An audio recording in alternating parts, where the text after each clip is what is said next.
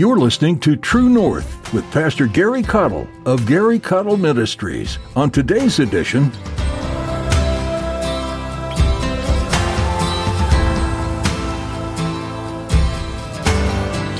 where there is no current word from God, the people perish.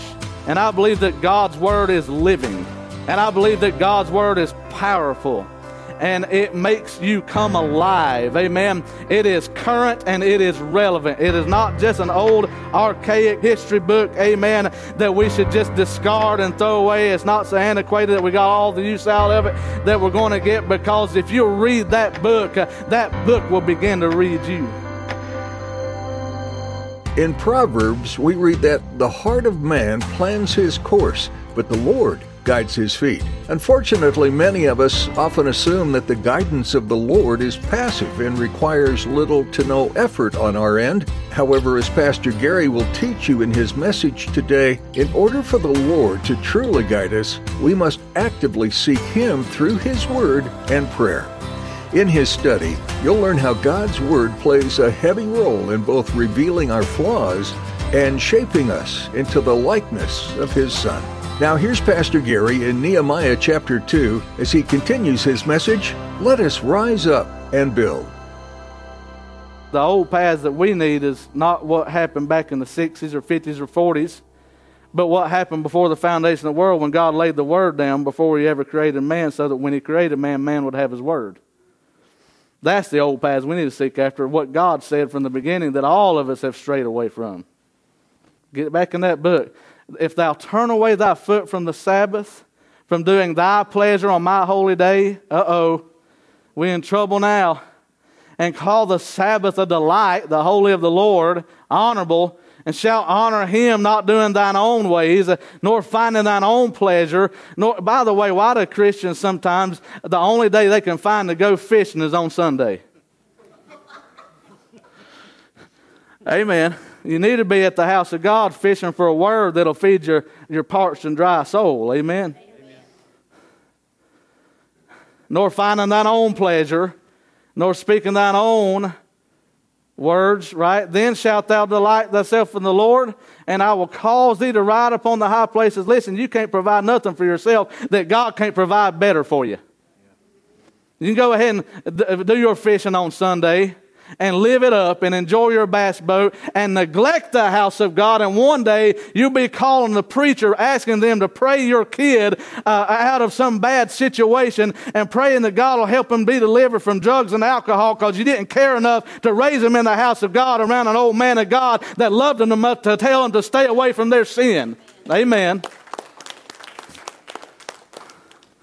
I will cause thee to ride upon the high places of the earth and feed thee with the heritage of Jacob thy father. That's a spiritual heritage.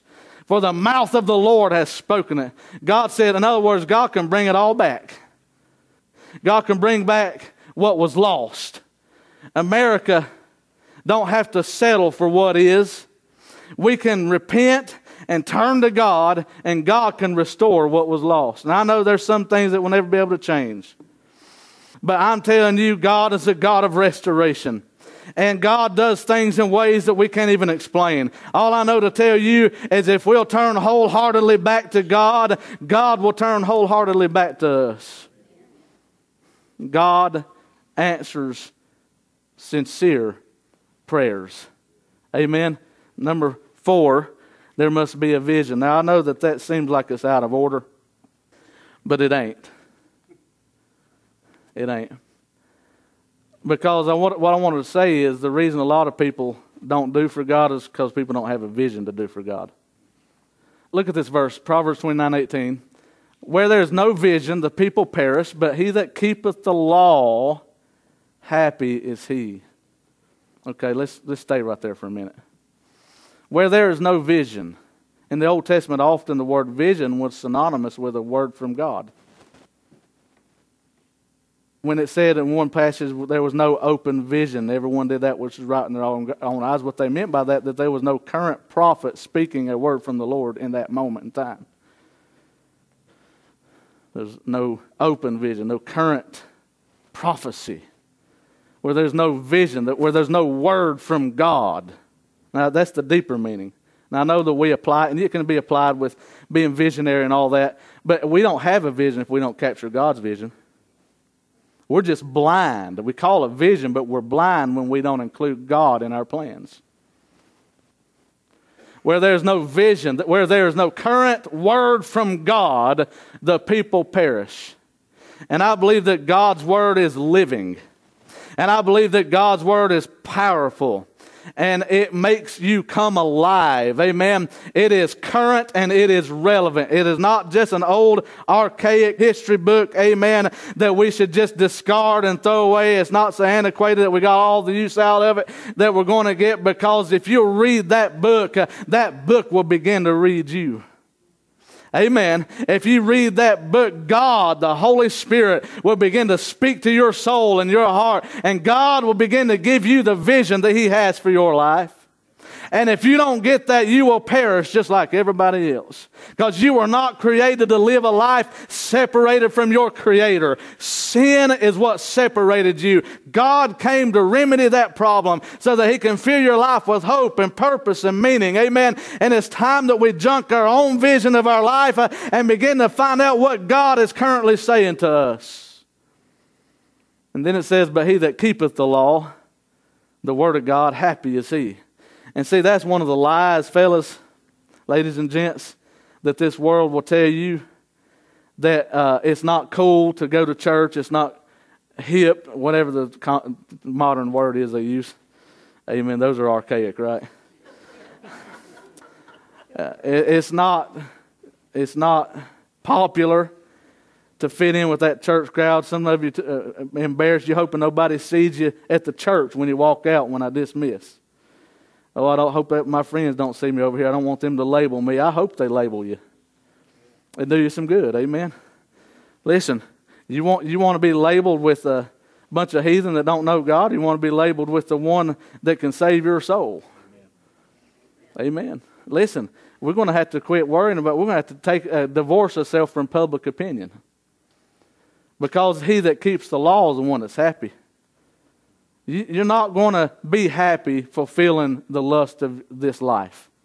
You're not going to find happiness at the bottom of a bottle. You're not going to find happiness shooting it up or snorting. You're not going to find happiness in a human relationship. Amen. You're going to find happiness when the Prince of Peace redeems your soul and fills you with the Spirit and gives you hope from beyond. That's when you're going to find true happiness. And the king said in the midst of Nehemiah 2. Now we're back in Nehemiah. I know I'm jumping around a little bit, but this is the way the Lord gave it to me. Amen. This is what the preachers call topical preaching, and most preachers criticize this style of preaching. They're afraid I'm going to get off on my doctrine because I'm not staying in the same patches and staying linear with it. But anyway, Nehemiah chapter 2, verse 6. And the king said unto me, the queen also sitting by him, for how long shall thy journey be, and when wilt thou return? So it pleased the king to send me. This is the word I want you to see. And I set him a time. I set him a time. In other words, he got a plan of action together.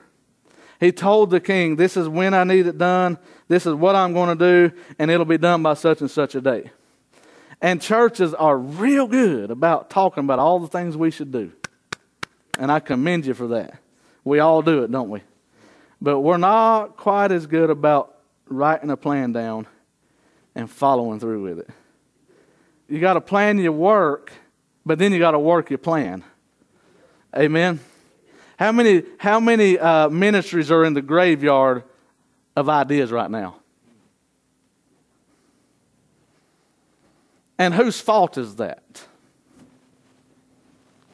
When we begin to assume personal responsibility for our personal ministry, we'll quit blaming everybody else for our lack of commitment to the cause of Christ.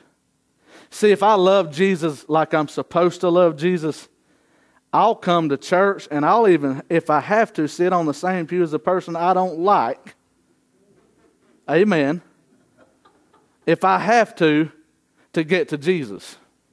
Because I'm not coming to impress you or to please you or to even win you. I'm coming to worship my King of Kings and my Lord of Lords, and I'm coming to get my next assignment. I'm coming to say, Lord, what do you have for me today, and what can I do this week to draw closer to you, to be more effective for you? And if you will make it about Jesus and not about other people, there can't be a devil strong enough in the church to keep you from coming back to the same place that devil goes to church with you at. Amen. Not to say there's any devils in here. I'm sure we're all angels. Amen. Amen. But listen, let's go to the next point now. I want to say this. God could double our attendance in 1 year or less through our participation in His work to reach the lost of this community. Notice how I phrase that. Except the Lord build the house, they labor in vain that build it. I don't have that verse, but I'm quoting it. Except the Lord build the house, they labor in vain. Now, who's building, the Lord or they? The Lord's building, they're laboring. All right? You know what that tells me? We're both working. And I know we like to get super spiritual, and we like to say, well, God did it all. Amen. But the truth is, He used you. Amen. And He used me. And God's chosen to use the human instrument by which to give Himself glory. God sovereignly chose to use you, sir, you, ma'am, in His service for the Lord.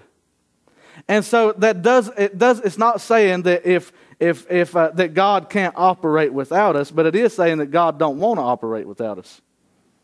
That's not His original plan.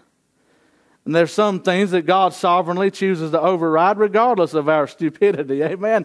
Regardless of our inadequacy, regardless of our struggles or inability, whatever. But there's some things that God simply will not do without our participation. And some of us expect the church to just grow and blossom because the Lord's doing everything. But listen, God's going to ask you to play a part. You may be holding a key to revival that unlocks the power of God for the next generation right here at this church. Just by your willingness to say, speak, Lord, thy servant heareth. Amen. I'm talking about let us rise up and build. We're going to have a willingness, ain't we? We're going to have a vision. Lastly, we must be filled with and led by the Holy Spirit. I cannot emphasize this enough. And I want to say this, that for whatever reason, and I'm sure there are many, a lot of churches are afraid to talk about the Holy Spirit of God. We don't want to preach too much on it or shout too much about it because we don't want to be labeled charismatic. We don't want to be labeled, I don't want them to think I'm a holy roller. Right? Am I telling the true, church? We act so afraid of the third person of the Trinity, which is a pretty big deal. We ought to know more about Him. We ought to study about Him. We ought to seek to be filled with Him. Amen? And we must be filled with and led by the Spirit. Now watch what the Bible says in Acts 1:8. But ye... And this was Jesus speaking to His disciples, but it can be applied to us today. Ye shall receive power after that the Holy Ghost has come upon you. Stop right there. The Holy Spirit is sent to give you power to do the work that God has called you to do. For no other reason. To lift Jesus up. Of course, He points people to Jesus, but He's going to do it by giving you power to tell them about Jesus. That's the ministry of the Holy Spirit. Let me put it to you this way. If you go out in the parking lot and somebody stole your gas out of your gas tank while we was having church, and you go to try to, and I hope they didn't, amen. And you go to try to crank your vehicle, if there's no gas in the tank, your vehicle's not going to crank. There's no power source. Right? If a Christian is not filled with the Spirit of God, if you're on empty, there's no power source. You can do stuff in the energy of the flesh and never get much of anything done. That's why churches can exist for 100 years and never win one convert, never baptize one person. Because they're not operating under the filling of the Holy Spirit. They're operating in the energy of the flesh. And the energy of the flesh does not have the power to do the works of God. Amen. And ye shall be, here's the consequence of the power of the Holy Spirit in the life of a believer. Ye shall be what? Witnesses unto me. All right, you want to know what the results of being filled with the Spirit are? You'll be telling people about Jesus. And if we're not telling people about Jesus, there's only one reason for that. We're either lost or we're saved, but we're carnal and we're not filled with the Spirit. Because the Bible said, this I say then, walk in the Spirit, and ye shall not fulfill the lust of the flesh. Amen. So think about this for a minute. And I'm still preaching, but I'm doing a little teaching too. He said, you'll be witnesses. And there are whole denominations that build entire doctrines out of trying to lead people to believe that the evidence of being filled with the Spirit of God is speaking in an unknown tongue. I want to say unto you that the evidence of being filled with the Spirit of God is speaking to a known tongue, the known gospel of the Lord Jesus Christ. Amen. And He can give you the power to preach to a people group that you did not naturally acquire their language. I believe that's very much what happened on the day of Pentecost. People heard them preaching in their own language. That was a miraculous event. But notice, the principal matter was that others would hear the gospel of Jesus Christ in their own language. And there's whole denominations so worried over the fact I've preached in Pentecostal churches that they liked me good enough to preach me, but not enough to really put their sanction on me because they never heard me publicly speak in tongues. The whole time I'm preaching more Jesus than I preached anywhere. And I was anointed to do it. And that's what attracted them to me, was they saw that anointing on me, and they didn't understand how come this Baptist preacher sound like a Pentecostal, but he don't speak in tongues. It's because being filled with the Holy Spirit of God, God's more interested in speaking to you in a language that you can understand that will wreck your world and change your life than He is you coming to church and claiming to have some experience that you neither understood nor could appreciate. Yeah, amen. Now, that being said, I'm not knocking any of my brothers or sisters that are in other denominations, and I'm not saying that the gift of tongues doesn't necessarily have its place. We can have another class for that for another day. But my point is this: sometimes we miss the boat. God wants Jesus exclaimed to all the world, by whatever means possible, and He wants to fill you with the Spirit of God so that you'll have the boldness to do so. That's what it's about. Amen. And that's why Paul said, and I got to say this and I'll move on. That's why Paul said, I'd rather speak to you in 5 words of understanding. Didn't he say that? Then I forget how many in not understand. In other words, most people today don't have a problem with what they didn't understand at church. They have a problem with what they understood. Amen. And if you have a problem with this kind of preaching, rewind it tomorrow and hit play again. It'll say the exact same thing I said today. Amen, when it was recorded. And if you read this Bible, it'll say exactly the same thing again. And the trouble is we don't want to bow and bend to the leadership of the Spirit of God in our lives. You remember when Peter was in hiding? He was afraid for his life after he denied the Lord 3 times. Didn't even have enough courage to speak and say, yeah, I'm one of them. Now, what changed between then and then when the historians tell us that Peter was so humbled to be crucified in the same manner as his Lord that he said, boys, I got a request. I want you to hang me upside down because I'm not even worthy to be crucified in the same fashion as Jesus. Now, this is the same Peter that was afraid to mention Jesus' name early on in his ministry, the night Jesus was crucified. What made the difference? It was the filling of the Holy Spirit of God. What gave Peter the boldness to preach to that crowd and tell them, you're the ones that crucified the risen Lord? What gave Stephen the boldness to preach to a crowd that was throwing rocks at him the whole time he was preaching, till he looked up into the heavens and Jesus stood and received him in the glory and he fell asleep in his arms? What filled John the Baptist? What caused him to be able to preach to the king of that time and tell him he was living in adultery and he needed to repent and get right with God, and it cost him his life? What causes these Christians around the world today and other parts of the world that might soon come to America, by the way, that give their very life for the cause of Christ under a communist regime that says either recant or you will be killed? I'm telling you, the church of America is shallow. I'm afraid that we don't have enough feeling of the Spirit of God to resist such an onslaught of attack. I mean, we get offended if somebody didn't call us on our birthday. Amen. And yet here are Christians around the world that are being told that if you don't repent, we'll rape your wife in front of you. And they're going through all kinds of torture, and they're still refusing to reject the name of Jesus Christ. I'm telling you, the difference maker is being filled with the Holy Ghost of God. And as long as we're filled with this world, there's no room for Him.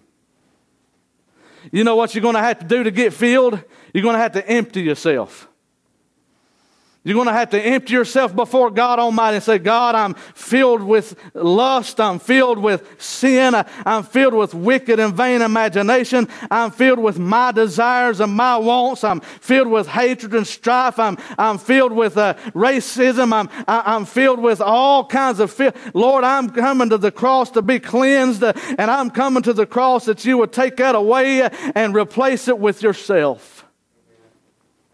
And what happens then is we'll be witnesses everywhere we go. Jerusalem, Judea, Samaria, uttermost parts of the earth. There will be no limit to where you'll take the gospel when the Holy Spirit fills you up. Amen? I'm going to bring it to a close. The key to building a church is building the people.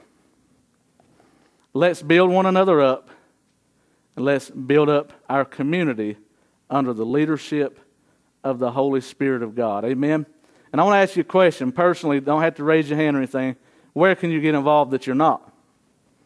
Some of you got a beautiful singing voice. You need to use that talent for the Lord. Get in the choir, do a special. Amen? Caudles ain't the only ones that can sing around here.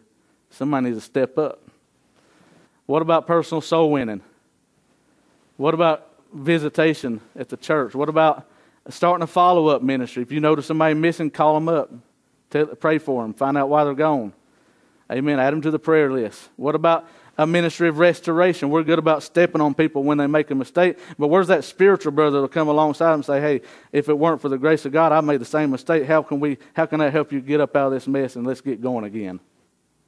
Ministry of restoration. What about the grounds crew? What about youth ministry? What about missions? Here's what we want to do. We want to pray and ask God for direction, and then once He starts speaking, we want to plan it out. You're going to see some things over the next few weeks and months if God will give us permission and lead us. The things we're going to implement, things we're going to need some volunteers for. We're going to have ways in which you can make yourself available as a volunteer for any sort of ministry that you feel stirred towards, amen. And we just need a church that's willing and able to do whatever it is the Lord says we need to do, amen. And so I'm eager and I'm excited, and I say unto you, church, let us rise up and build. But I'm going to say it to you right now, I can't do it by myself, and I don't think you ever expected me to. Thank God for those of you that have already showed that you're involved. But we're recruiting help. Amen. If there is one more person today that's been sitting on the sidelines, that's been disengaged, that will step up and say, you know what, it's time I get back in the fight, I'd be a happy camper. Amen. If there was just one, but what if there were 10 that said, you know what, I've been kind of cruising on easy street, and I've just been showing up, but I've not been helping, I've not been tithing, I've not been giving, I've not been doing much of anything, and there is some things I can do, and I really got more time. If I were to be honest, I pretend like I'm too busy, but the real excuse is I just don't want to do it, amen, just not willing. But what if the Holy Spirit would have changed your heart today? How different would this church look a year from now if everybody, and I do mean everybody, did their part?